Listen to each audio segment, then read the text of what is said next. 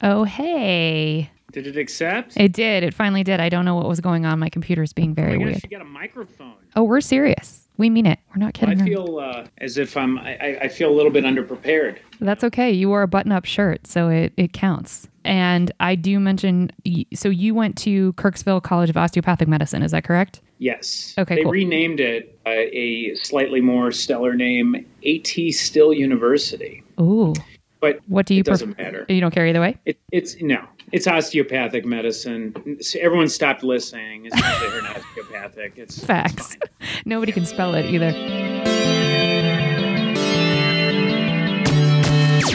Oh, hi. You're listening to Service from Hell, a podcast featuring people that are currently in customer service positions or the lucky few that got out and all the good, bad, and infinitely irritating things that go along with that work.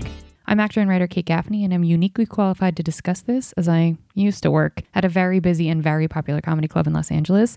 And at least one of you listening right now has probably grabbed me and told me you were ready to order when I was running around like a crazy person. So let's eat. So joining us via FaceTime while he's on call for the hospital, I'd like to welcome our guest, Dr. Nicholas Mayer. Nick is a nephrologist working on the front lines of the COVID-19 battle, but he didn't start out that way. His background includes various customer service jobs before the ultimate customer service job, patient care.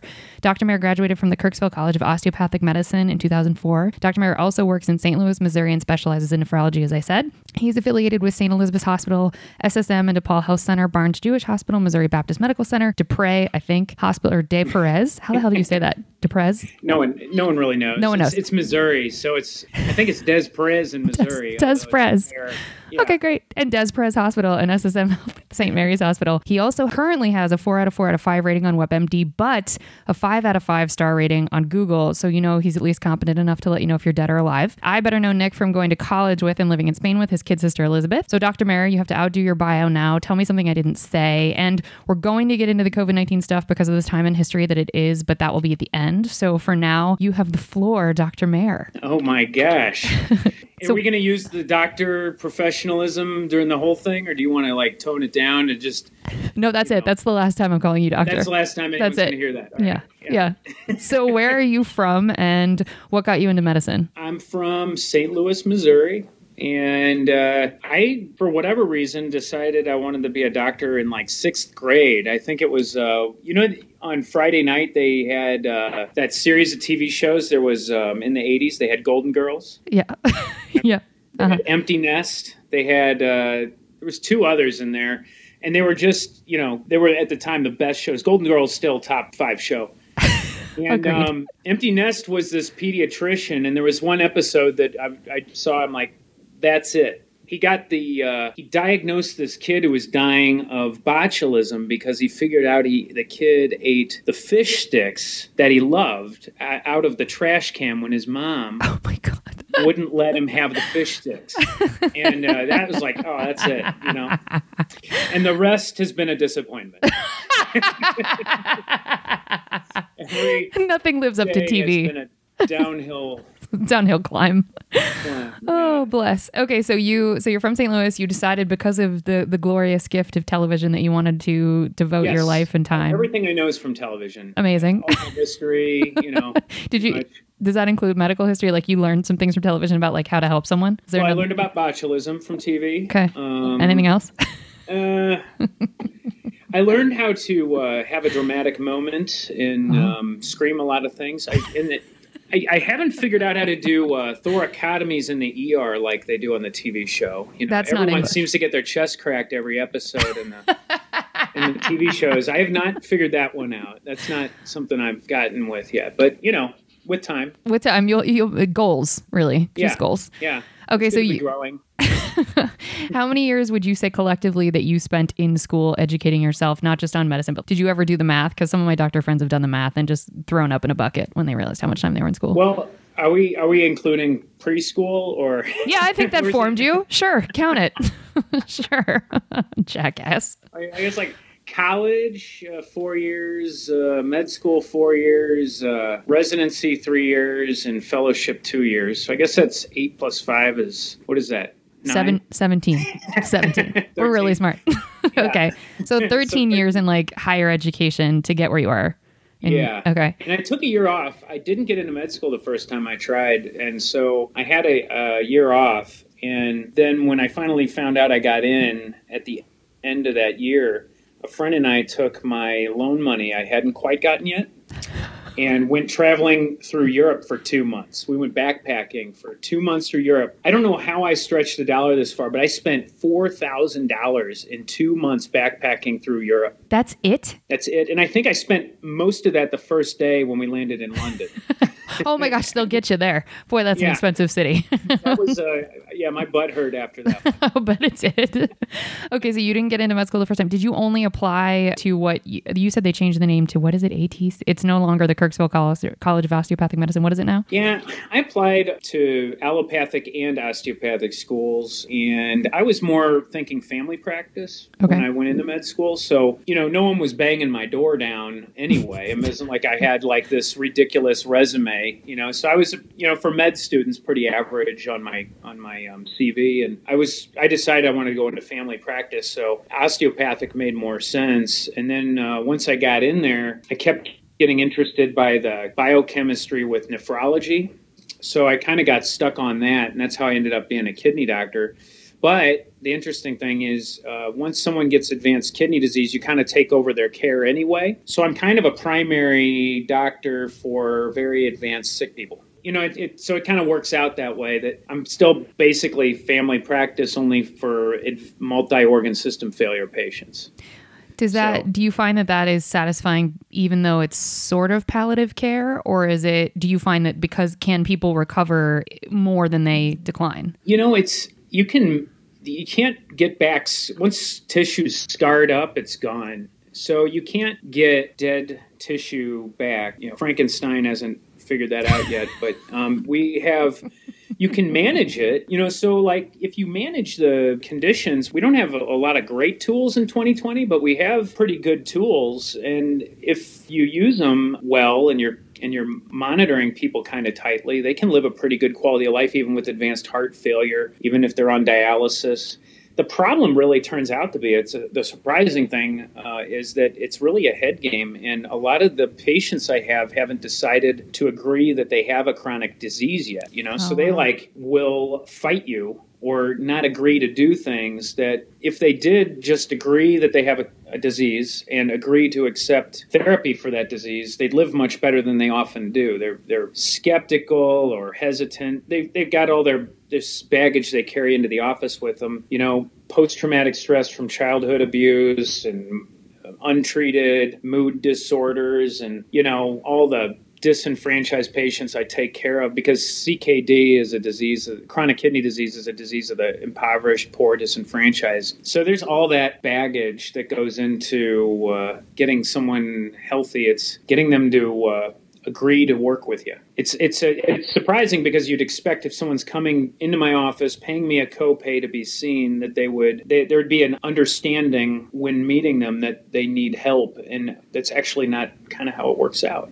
So what is it that you find is the biggest resistance? They, besides you said obviously accepting the overarching idea that they have a chronic illness, is it you'll suggest take this medication twice a week or whatever it is, or, get out and exercise or whatever your, recommended care plan is, and they just don't do it? Well, I'll take something that's pretty black and white, like dialysis, So we know that if you have renal failure, you need dialysis. And we've been able to determine the bare minimum amount you can get and still not fail to thrive, which would be about 3 days a week if you're going to a center. And if you're a go-getter and you want to live even better than that, you could do it at home. Most people decide to do it in center because it's kind of what they fell into, and they don't really feel like trying the thing that would keep them healthier, which would be doing dialysis at home. And a lot of times they don't agree to show up every day of the week, or they sign off the machine early. They got their reasons, but their priorities are arguably wrong, or they don't believe that if they don't get enough dialysis, they're actually going to get harmed by it. And they don't see that hospitalization that came after 3 months of mistreatments was related to those mistreatments. They just say, well, I ate too much of this, when it was really an accumulated failure to thrive that resulted in their failure to thrive, that they needed to come in the hospital, and then you just circle the drain, 1 foot in, 1 foot out like that. And so Yeah, a lot of what I do is education, reassurance, and counseling. Really, the medicine's the easy part. So do you find that the mental health side of this is something that you hadn't anticipated when you got into medicine, realizing, oh, I actually, like you just used the word counseling, that's going to be a part of my care? Or was that part of residency where other doctors said, hey, listen, this is going to be a huge part of your care? No, there was no getting us ready for any of that. They didn't talk about mental health? It's such an easy thing to discuss. I'm shocked. I think we had a 2-week class on it. You know, in 72 years of school, that makes sense. It feels right. Sure. About 2 weeks of that in there, and I mean, in academics, which is where you do a lot of your training, it's just, this is psoriasis, this is sarcoid, this is these are the treatments for that, and so your patient's going to refuse to take the medicine, and then you have to, there's none of this realistic medicine teaching. It's all, my way or the highway. I'm in the golden tower and you will do what we tell you because we are the doctor. And in the way that works for about 15 minutes. And then they're like, you're not so smart. And they start challenging what you have to say. Not all of them. And it's not that they're bad patients for doing it. It's just, they come in with a lot more than a lot of my patients had to deal with a lot more than I ever had to growing up, and their lives are far more challenging. I mean, right now we're having protests at night, mile or two from where I'm sitting, for that reason. So there's a lot that goes into it, and I don't label them bad patients. It's just part of the job, and that's surprising. Sure. And so do you think that there is sort of an economic distinction when it comes to renal failure sort of becomes the symptom of the larger problem of, as you said previously, like childhood trauma? Yeah. The number 1 and 2 reasons for renal failure, 45% of the time it's diabetes, 30% of the time it's hypertension, are diabetes and hypertension. And we know how to treat those things.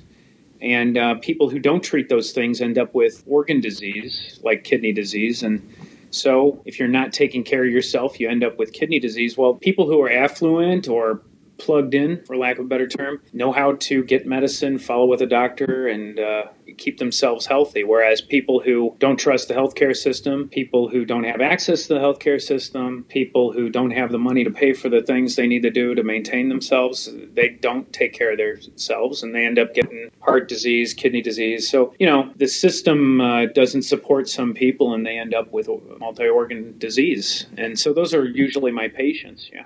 Yeah, because being able to not trust the healthcare system starts early when there is evidence as to, why they can't trust it. So that makes sense. Yeah, I think there's definitely medical racism, but facts, hardcore there's studies that show that the cardiac cath rate for people who walk in with chest pain is less in African Americans than in Caucasian. There's studies that show it, but I think it's also just understood in certain communities that they're not cared for as well. So a lot of people come in with a little bit of a chip on their shoulder or an understanding that they're getting tested on, because there actually were randomized trials on minorities. Oh, eugenics is a thing? What? Things like syphilis or measles vaccines where people were not informed. So, I mean, it's unfortunate. It's a struggle to deal with these biases, but the biases are based in a problem that happened, before my time, but it's there,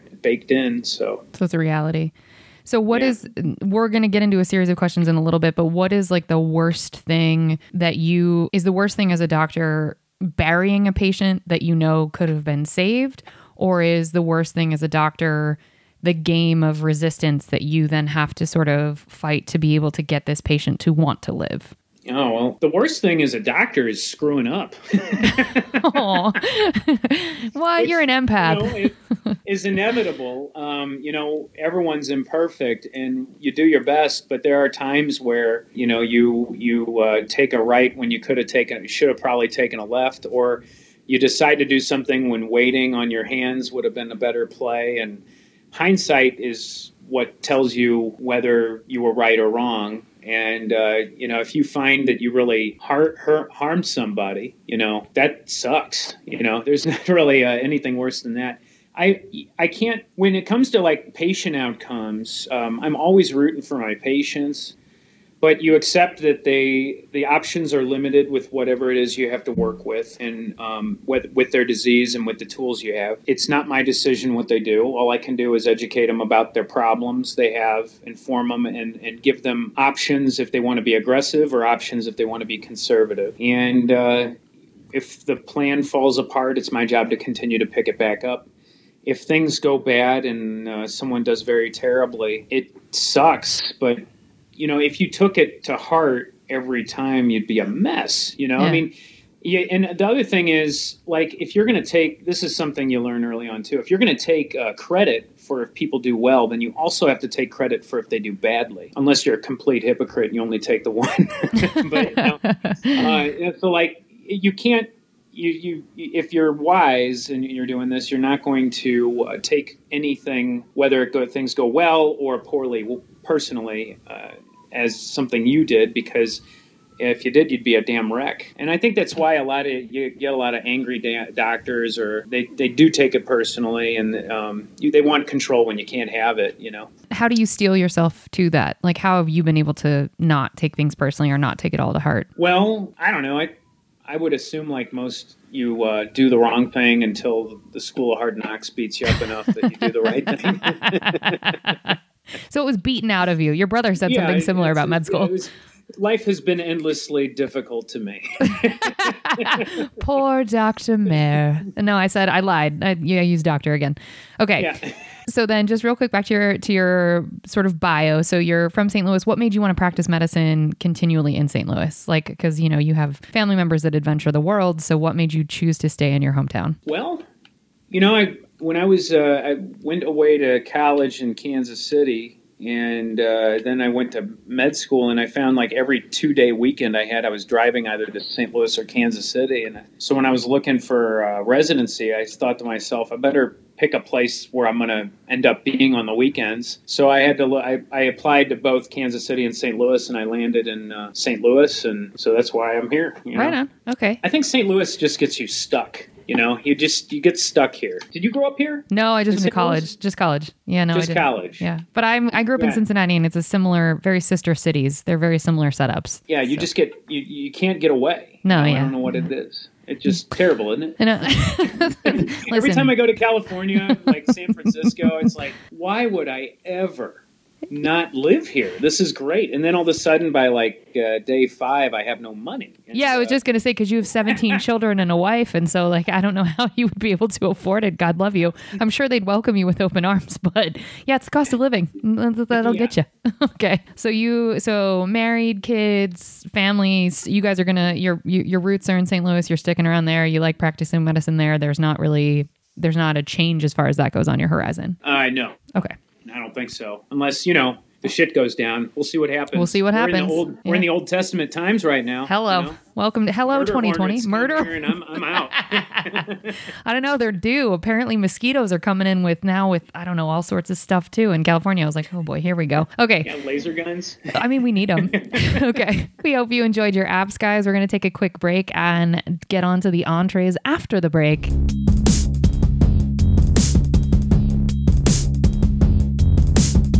We are now back. Nick is making fun of me because of the way that I do this very professional podcast. And now we are on to the... Shut up. And now... Shut up. And now it is on to the entrees. Okay, so this is the speedy speed round of questions. This is about your work history in general, because like I said at the very end, we're going to try and dive in. We have a limited time with Nick because it's weird that he's like saving lives on the weekend, but I guess that's what you got to do. So whatever. So I'm trying to speed through this. Okay, what was your first job ever? And it can be like mowing lawns or babysitting or whatever, but what were you? Oh yeah, I had my neighborhood cornered on lawn mowing. My uncle was one of those hoarders that would take every piece of machinery someone left in front of their house and pull it into the basement. And, you'd walk in the basement, you'd get high on fumes, refrigerator parts and everything. So I bought a lawnmower off of him. He charged me more than market value for this. You gotta be lawnmower. And God love family. So I had to work hard to pay that thing off. I'll bet you did. So I had about 11 to think I peaked out at 20 yards at one point. How are you? How? In the middle of the summer, you were just doing 20 lawns? Well, I wanted one of those new, back in the day that they had the new Macintosh, right? Okay. With the mouse. Yeah. And I wanted one of those, and they cost $2,000. So I had to work my ass off to get $2,000. And I'm a bit of control freak. So as soon as I had the money, I was about ready to buy the thing. My parents went ahead and bought one for the family and totally ruined your game. I had to share it with my sisters and my brother. It was terrible. Worst idea ever. Okay. How many customer service jobs have you had? And I definitely would include being a doctor as customer service. You can count. It's okay. So there was that and like babysitting and okay, that's two. Pool boy. Can't forget pool boy. 3, Lifeguard, you were cabana boy. Okay. Cabana boy. I worked at a pasta house. You know about that. I do, and we're going to get into that story. That's 4. I worked at I was a gopher for a construction group, and gophers are a fun place to be because I'd spend a lot of time in the van with the owner. And then I'd spend a lot of time with the construction crew without the owner. And I heard everyone's shit. Everyone talked about each other. And, oh, my God, it was terrible. The owner would be like, what the hell's wrong with them? And then I'd sit with the construction crew while they'd take me out to the VFW to get shots of whiskey at lunch, whatever the hell degenerate shit they were doing. I'm like, he doesn't understand us. It was great. Oh, I love it. See, that's actually where you learned how to do counseling then, because you were listening to both sides of the argument. So that's actually I just shut up for a solid 2 summers and did your shots. I just absorbed it, You took it all in. Okay, now we're up to 5 jobs if you include the gopher. And after that, plasma bank. When I was pledging med school, I worked at a plasma bank. I could have taken a job after I graduated from college with a degree. But no. At a place that would have paid me money. But for whatever reason, it looked better to have stood around people who were selling their plasma for money because I used a needle as a phlebotomist. So that was a fun year. And there were a lot of interesting people there. Independence Avenue in Kansas City. I believe it. Oh, I had to stay there, actually, on my drive out to Ohio. And that's a special part of the world. You don't have a lot of plasma banks on Rodeo Drive. No, definitely no. Okay, so we're 6, and then obviously being a doctor. I took a little break for about 9 years from working, and then I started up here in 2009. So. Okay, so a grand total of 7. That's a fair amount of customer service jobs, and you are currently employed as a customer service worker. All right, cool. What is this the last straw that got? Oh no, actually, let me go back. What's your favorite of all of those jobs? Some days I'm not sure. Okay, that's okay. And this is a tricky question because you're in it. I kind of have to drink the Kool-Aid that this is the one. Okay. Given that I'm just completely 2 feet in on this. So I'm gonna have to say doctor. Okay. That's gonna be the one I'll stick with. Okay, what's your least favorite of all of those? I mean, it has to be the gopher. The gopher, if you take pay out of it, the job that probably sucked the most was lawnmower boy. It's hot. Yeah. Yeah, it sucked. Okay, I believe that. Gopher had a lot of good stories. Fair enough. Okay.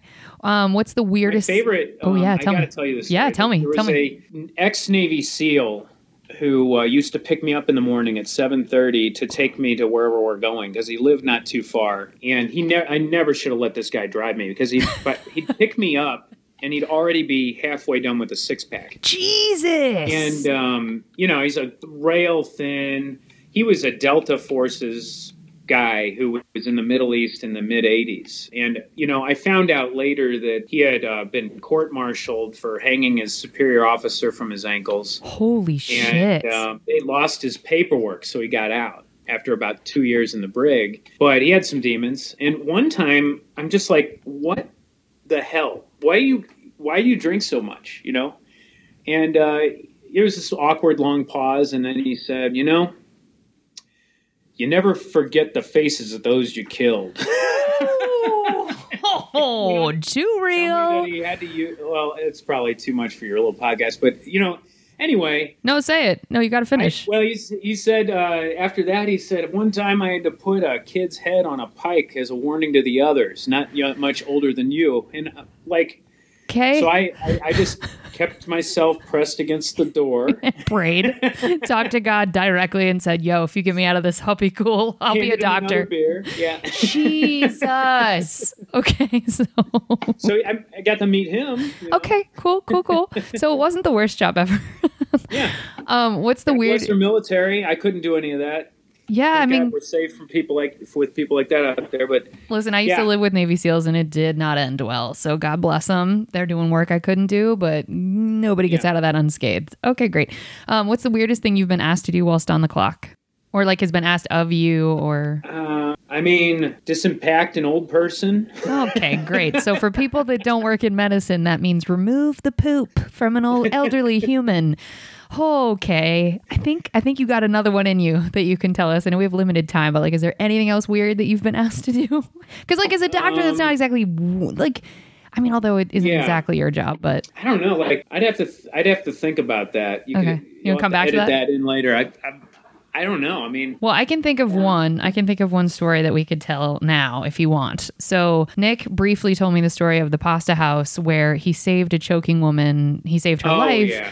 No one asked me to do that. Yeah, no one knew she was choking, which is crazy to me. So could you please tell that story? When I was at the pasta house, which it's no longer there, but it was in the Fancy Mall in St. Louis. And what's the Fancy Mall's name? Frontenac Plaza. Frontenac. What up, Nelly? The highest real estate in St. Louis. Anyway, it's this mom and pop kind of Italian restaurant right outside of Neiman Marcus there in the mall. And this old guy brought his even older mother in every Thursday afternoon at 3 for soup and sandwich. And I guess he was just doing his job as a son to show her a good time or whatever, but they would usually just eat in total silence, and the guy looked like a bore anyway, and I was the only one working between lunch and the dinner shift, so I had him in the one other table I had,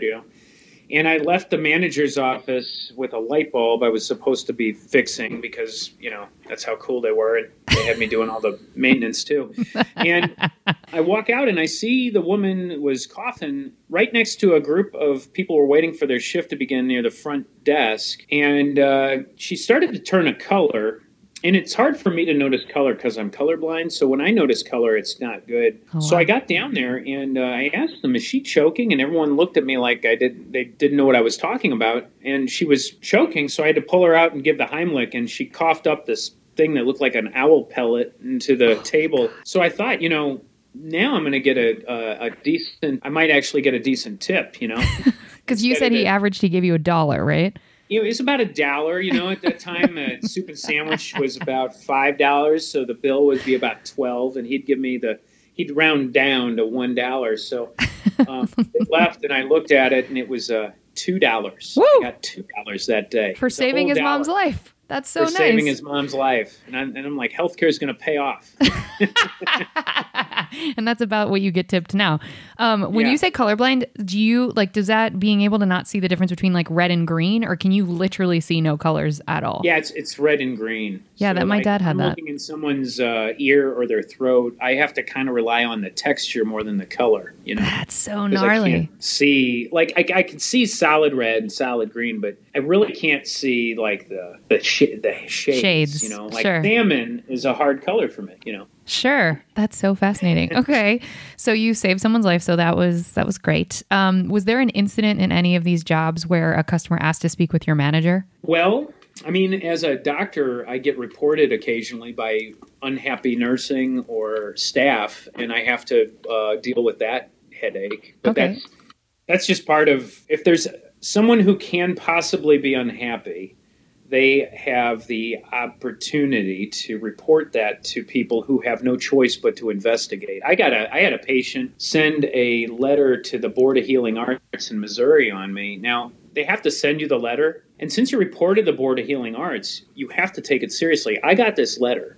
This is by a patient who had no dialysis unit because he was so terrible at the dialysis units. He came once brandishing a gun. Ooh. He got fired from every dialysis unit. He had no dialysis unit. The only way he could survive is to show up to the ER 2 times a week. Wow. And so for 4 years, I took care of this guy 2 or 3 times a week. And every time I almost got him a different situation, like I got him enrolled for a kidney transplant or I got him into a dialysis unit, he'd do some belligerent thing to screw it up so he didn't have to change his situation. Wow. I don't know what it was exactly, why he was upset, but he fired me and wrote a letter to the Board of Healing Arts. And this letter had all kinds of exclamation points and half sentences and... he cussed in writing. I mean, you're typing this letter to the Board of Healing Arts. You type in fucking, Yeah, you can delete that. Like, you don't. And he was both a reverend and a doctor. Sure. Per him, Sure. So Sure. That was an interesting one. But so wait, what did the letter say? I probably have it somewhere in here, but it basically, I think it just devolved into anger. I think, and then the thing is, I had to respond. So I had to get references and stuff. It was just such a waste of time, Now, is the Board of Healing Arts someone that can decide whether or not you keep your licensing as a doctor? Yeah, that's what's at stake. They threw it out immediately, but they have to listen, Sure. And they have, reasonable people would have never taken any of that seriously, but you don't know, you just get this certified letter in the mail and all of a sudden now you have to respond to it. So I would be terrified. So what's an incident that would make a nurse report you or do you have to go? You got do you mind? Not at all. And I'm getting give me Not one at second. All. Yeah. This is what happens when someone's a doctor. You do not have to apologize for being a doctor. You can probably edit all that. I will. Couldn't you? Yeah. You don't have to worry about that at all. Yeah. Thank you, though. Let me tell you what you could do. Oh, please explain it to me. I don't understand. No, I appreciate that. Are you good? Because I don't want to rob you of Yeah, time. no, it was it turned out just to be a small question. It wasn't anything important. Okay, great. What is something that a nurse would report you for or would make you have to respect? Why would a nurse get mad at you? Oh, well, there's a lot of at a given time in the day, I might be pulled in 3 directions. A nurse might have a team of 6 patients and being pulled in several directions. So it's just a job. Anything in healthcare, especially in the hospitals, there's just a lot of reasons you can be stressed out, anxious, frustrated, all that, and so. Sometimes I may not exactly mesh well with the person I'm working with and they get upset, It's like any other job, right? Sure. Okay. Get upset. Only, if someone, at a restaurant, you might have to go and talk to the manager. In a hospital system, you have to go through a formal process or, I'm sure if you worked at Boeing or Edward Jones or any of these other places, there'd be some process too. It's just Sure. like that. Okay. Well, this is actually my favorite question to ask you because I've asked this of everyone, but it's way more exciting for you or to ask a doctor. How many bodily fluids have been on your person whilst you were working a job? All of them? I would assume. I'd say all but maybe one. Okay. So far, I had one of the perks about being a kidney doctor is that I really don't have to get my hands that dirty. I'm more of an analyst, and I look at everything and I put medicines together. The people who do the things are the surgeons and the intensivists and the ER doctors and the nurses. So I get to sit back and watch everyone else suffer. The last time I really got my hands that dirty was in training, in training, when you're doing ICU rotations, a lot of times they'll just you'll be it. You'll be starting your second year residency, and they're like, "Well, it's yours now. We're all going home, and here you are. And here's one intern who doesn't know anything to help you." So terror is probably the best way to describe that situation. And, okay. In that situation, you get all the fluids you want. What's the only fluid that you said all but one? What's the only fluid that hasn't been on you? I'd probably say semen would be the one I haven't seen. Oh, I didn't even think about that as a fluid. Yeah. Oh, interesting. You are a doctor. Yeah. Okay. Yeah. Good for you. Have you been puked on? Oh yeah. Multiple times? I've had to go home because someone blew up all over me from the back end of, Oh. yeah. does that not make you get sick? Because if I smell vomit, I vomit. There's no in between. Yeah, I just retreat to my happy place in my head. Get in the fetal position. Cry, all those things. Okay, great. What's the weirdest customer service job you've ever had? I would assume being a doctor. Yeah, it's pretty weird. Yeah.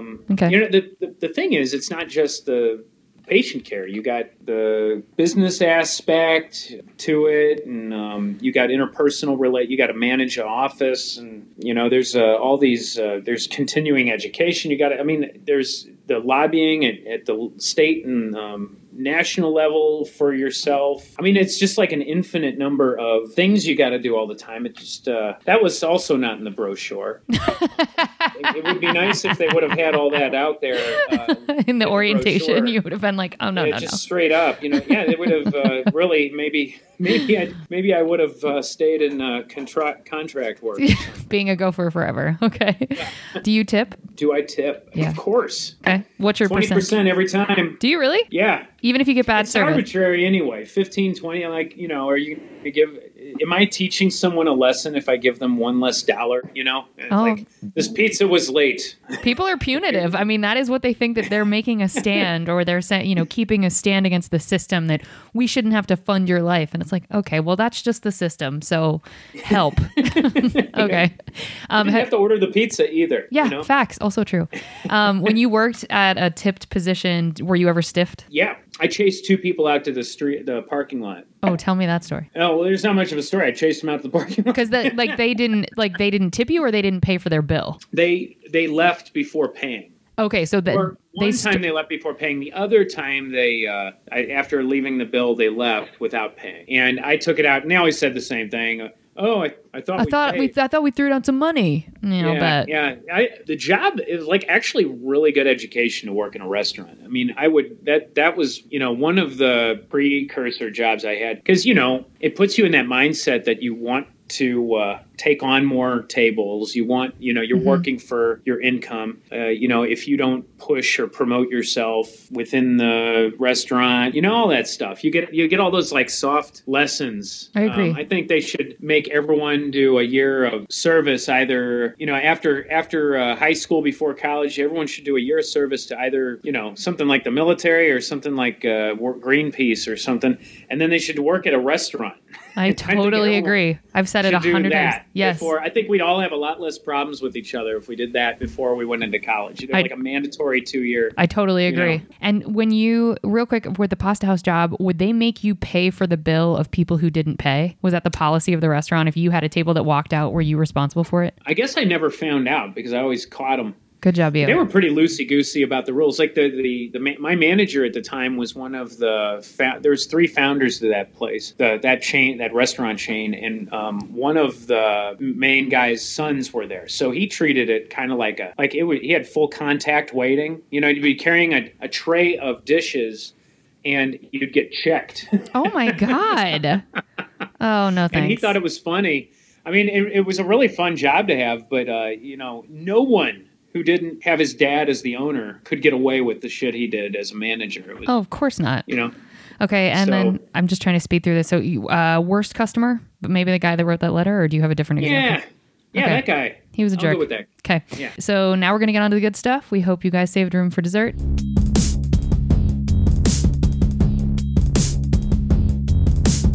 Speedy round of questions. Shut up, Nick. What is the best customer you've ever interacted with? It's hard to say. I have a lot of my really grateful patients that you see.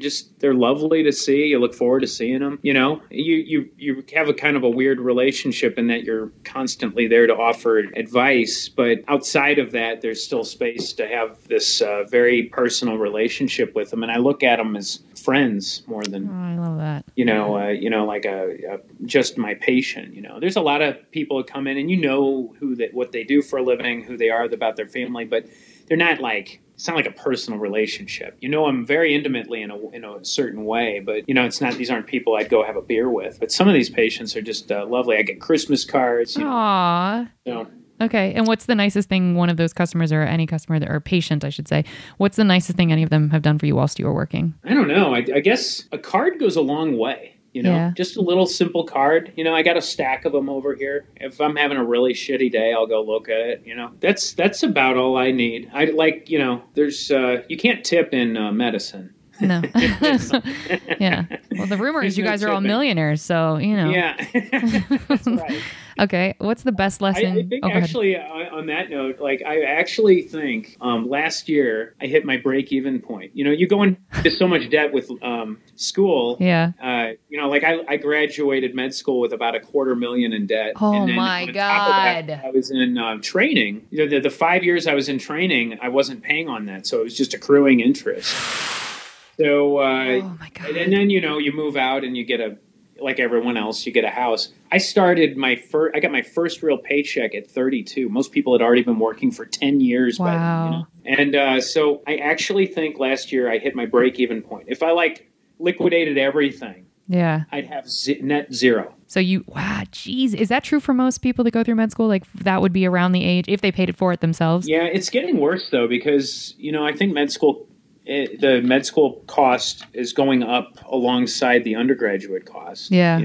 And the cost, and cost of living is going up. In demand. Anyone who wants to be a doctor has to climb over, 10 other bodies to get into it. So, they don't have to reduce their prices. Yeah, and the government will guarantee any loan you want, So. Yeah, because you're going to pay it back. What's the best lesson you've learned from working in customer service? Yeah, probably that you get more with honey than you do with vinegar. How's the saying go? More flies with yelling at someone. Yeah, yeah, that's it. That's the adage. Stop yelling at people. Okay.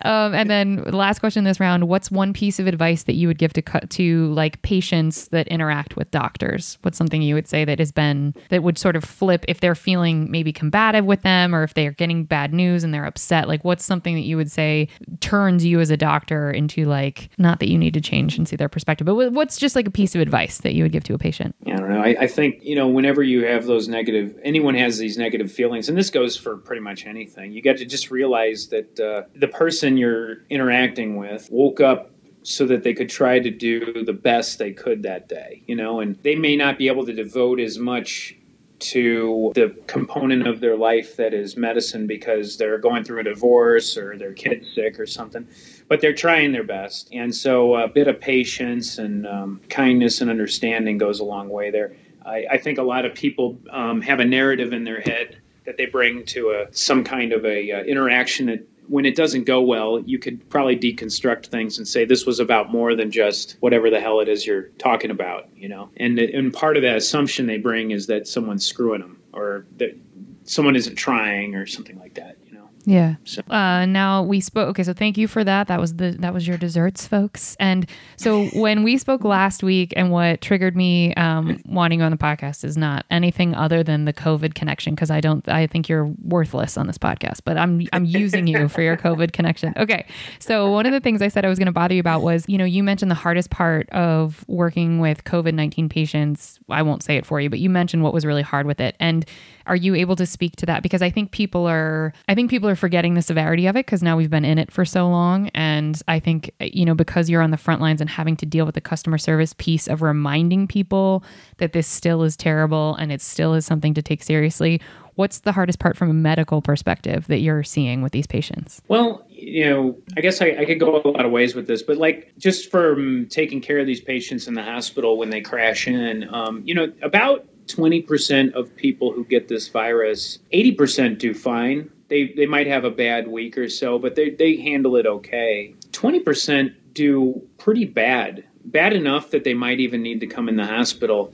And they describe this infection like the very worst infection they've ever had in their life. It's not like it's a 1 week out. It can be 2 to 8 weeks of lost work. And therefore lost income. It is a serious infection. A lot of people like to quote the death rate. Oh, it's less than 1%, and it's only nursing home patients. And no, it's not just nursing home patients, but it's also I've seen 45-year-olds die of this. So there is a mortality rate, but even though the mortality rate is kind of low, especially if you're under 50, it's still a serious infection, and it might have permanent damage to your brain and lungs as a result. I don't want it. I can't.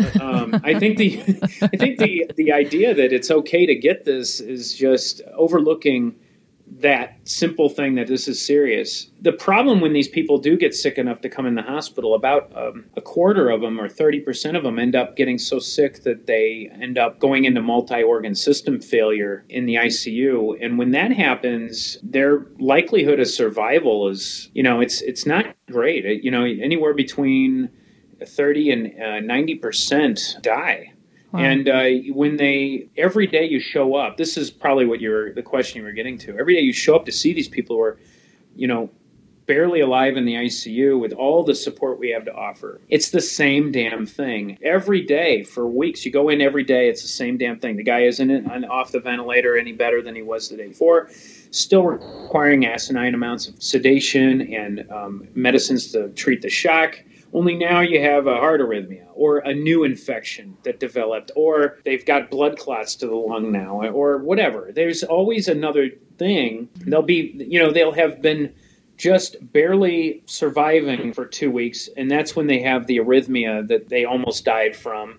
And then you bring them back. We've had several that you finally, after 3 weeks in the ICU, and it's when you're seeing one of these people, you're sitting with their chart for about 30 to 45 minutes, going through every line of labs, every imaging test. It's an insane amount of stuff, trying to talk to people to get the story that isn't in the notes in the computer. You really do all this work, and at the end of all that, you say, continue as we're doing, or, oh, we discovered that this white count's worse. There might be another infection. It's just the babysitting of these people who are just that are on the verge of death the whole damn time. They finally get better after 3 weeks. They go out to the floor. A lot of them come right back within a few days of an opportunistic infection they got while they were in the hospital. And a lot of them after that die. There was a patient we all took care of at one of the hospitals I go to. He was transferred out after a month and a half, trach and pegged to a long-term care facility so he could slowly learn to breathe on his own again. And after he was there for 2 days, he died. Oh, bless. 6 weeks of work. I can't imagine how many people spent time. And it's not like, well, what was the point or anything like that? It's just that is what drives the healthcare professionals batty about taking care of these people. It's just there's just no progress, And so that's why I don't know. I never got to a point of despair with this. But there are a lot of physicians that have committed suicide. And, I would imagine that the reason was that they just felt like the whole thing was kind of hopeless. You never know, though. They might have had a lot of other stuff going on, and this wasn't the main thing. But, sure. It could be a tipping point. That's my main thing about it. Yeah. So everyone wants to open up, which I think is a reasonable thing to do. But when you hear people just kind of talking casually about it like it's not a big deal, and if you get it, so what? I just don't know how to help them understand that they're wrong, And does that make you feel like you wouldn't, for example, so Lake of the Ozarks was just in the news for the Memorial Day big party that they had. And the argument that I'm seeing from a lot of people is, see, we got no new cases from there. And when I talked to you, you had suggested that not only is that not true, but we're still not out of the incubation period from Memorial Day weekend to know if anybody did catch it. Is that accurate? I mean, I've been to those places. I have never seen it that busy. Same. I don't know. It looked like something out of spring break in the 90s. Yeah, it looked like Vegas pool party. It was massive. Yeah, I've never. So anyway, the thing is, this thing doesn't really start to cause a fever until at least 5 days, if not 2 weeks. So you're not really sick. You could be shedding the virus, but you're not really sick for a week or so after. And it could be 2 weeks. So the people at that pool weren't the ones who are probably going to get sick enough to come into the hospital. So they're going to go home and spread it to other people. And the people they spread it to are probably going to be the ones that get people sick enough that they come in the hospital. So you got, say 14 plus 14, 28 days. 28 days after that is when you're going to expect to start to see some stuff. There have been a lot of positive cases in the middle of Missouri as a result of that. One of them, a story I heard, and I don't know if this is true, but this is what I've heard from other healthcare professionals. There was a hairdresser who had gotten it at that party, and she refused to wear a mask. So she had interacted with at least 150 people. By the time she finally found out she had it, my office, we all wear masks. So the transmission rate when you wear masks is virtually nothing. So if someone's infected and everyone's wearing a mask, no one else will probably get it. But my receptionist, her husband's a nurse at the downtown Barnes Academic Hospital, and he tested positive Friday. So she never had a fever yet, but she might have it. She has to quarantine now for 14 days. So you just don't know who has it until long after they've gotten the infection. I just say that's why this is so difficult. There's an information problem. The tests we use are by day 5, about 40% sensitive. By day 7, maybe a day after the fever, they're about 65% sensitive. So it's about a coin toss in the earlier stages whether you're actually going to test positive if you have it. The testing we have isn't good until you're actually very sick. Is it sort of moot then? I mean, you can't just test you'd be better off to test people after they have a fever, but you can't just go and test like a whole swath of people and expect everyone who's infected to turn up positive. They have done tests in Washington State where they took a maternity ward and just tested everyone, and a surprising number of asymptomatic women tested positive, and some of them later had symptoms, but many of them didn't. So it's out there more than we know, and it can be airborne. They took air samples from rooms in Nebraska where people were convalescing with this acute illness, and 2/3 of the air samples were positive for the virus. Lord. So you can, when people are really sick, it can become airborne. So does it? And I think that's part of how these churches spread it so well. I believe that when people are singing, they're vibrating their vocal cords so greatly that they're aerosolizing this and making it an airborne virus, not a water droplet virus. So It doesn't matter if you're wearing a mask or not at that point. So it doesn't. That's what I was going to ask. So it doesn't. Well, it does and it doesn't. I think it's a droplet spread infection. So masks will work 100% of the time if everyone's wearing them then. But if you somehow aerosolize the water droplets in your throat, it will then become airborne for a period of time. And things that can do that would be intubating somebody or doing very high pressure airway management. But also, I believe, and I haven't. There's no study that has proven this yet, but I believe singing, maybe sneezing really hard, Sure. So, and if it's airborne, you can walk through the airspace of someone who was there a half hour before and catch this. Jesus. So what makes you hopeful then? So like, what is it? Obviously, if we keep washing our hands, wearing masks, and just keeping our fingers crossed, like what makes you hopeful? Because we're all scared of the second wave of this, or some. I shouldn't say we're all, but some people are scared of the second wave. So, what makes you hopeful as a physician when people are not sort of following the rules, or you go out and you're like, cool, nobody's in a mask, I guess all my work is for naught, when you're putting your life at risk literally every day? What keeps you going, like fills your tank? I actually don't really feel like I'm putting my life at risk because I follow the 2 rules, which are I wash my hands and I wear a mask.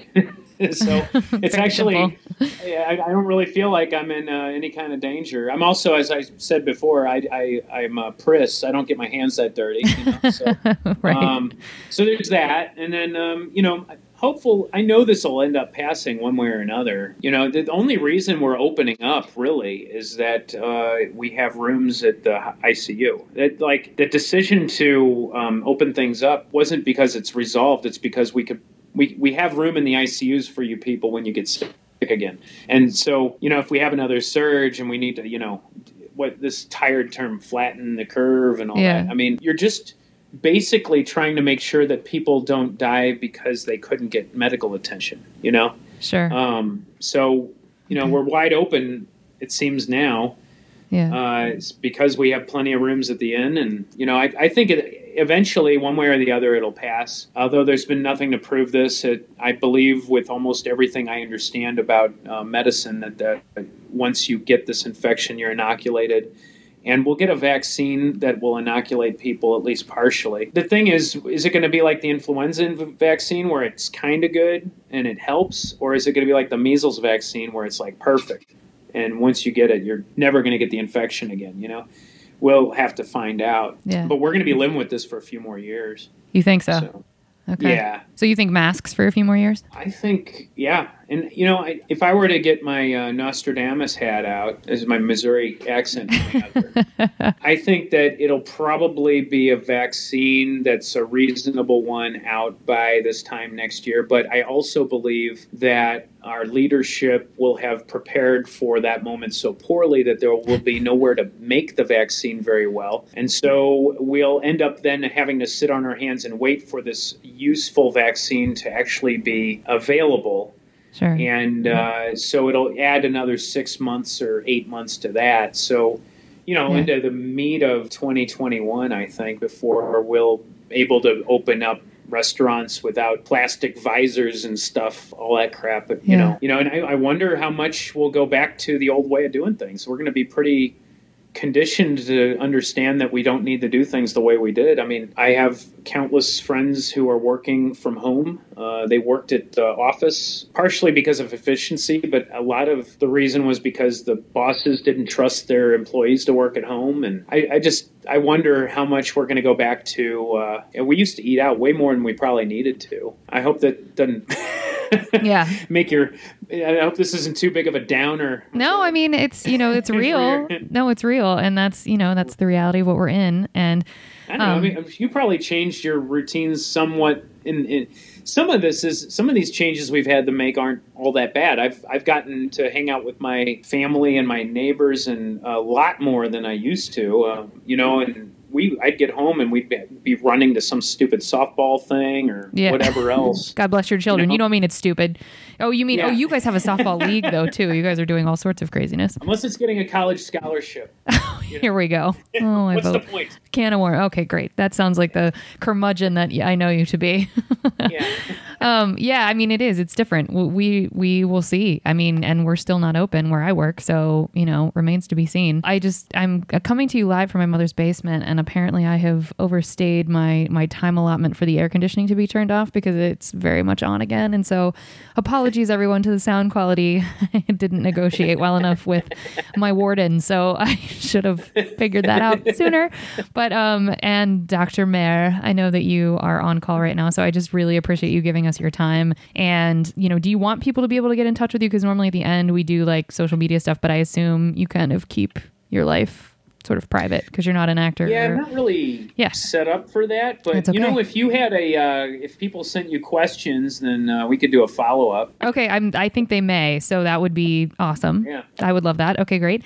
Well, we're going to drop your checks now. Thank you so much for listening. If you want to help us out. Wow. I'm like so distracted by the goddamn air conditioning. I can't get through my outro. If you want to help us out here at Service from Hell, leave us a 5-star review on iTunes and tell your friends to listen. It will help us reach more people that need to be schooled in the art of being kind. It will be catharsis for those of us still working in the industry. Remember, if you can't afford to tip, you can't afford to go out. So don't be garbage and be good to people. It's easier that way. Thank you so much, Nick. I really appreciate your time. This was lovely and you were super helpful. So yay to all of this advice and information, and stay up. You're in the thick of it. So we appreciate your work. Well, thank you very much. All right. It was fun. Yeah. Thanks for doing this. Cheers. Good night, everybody.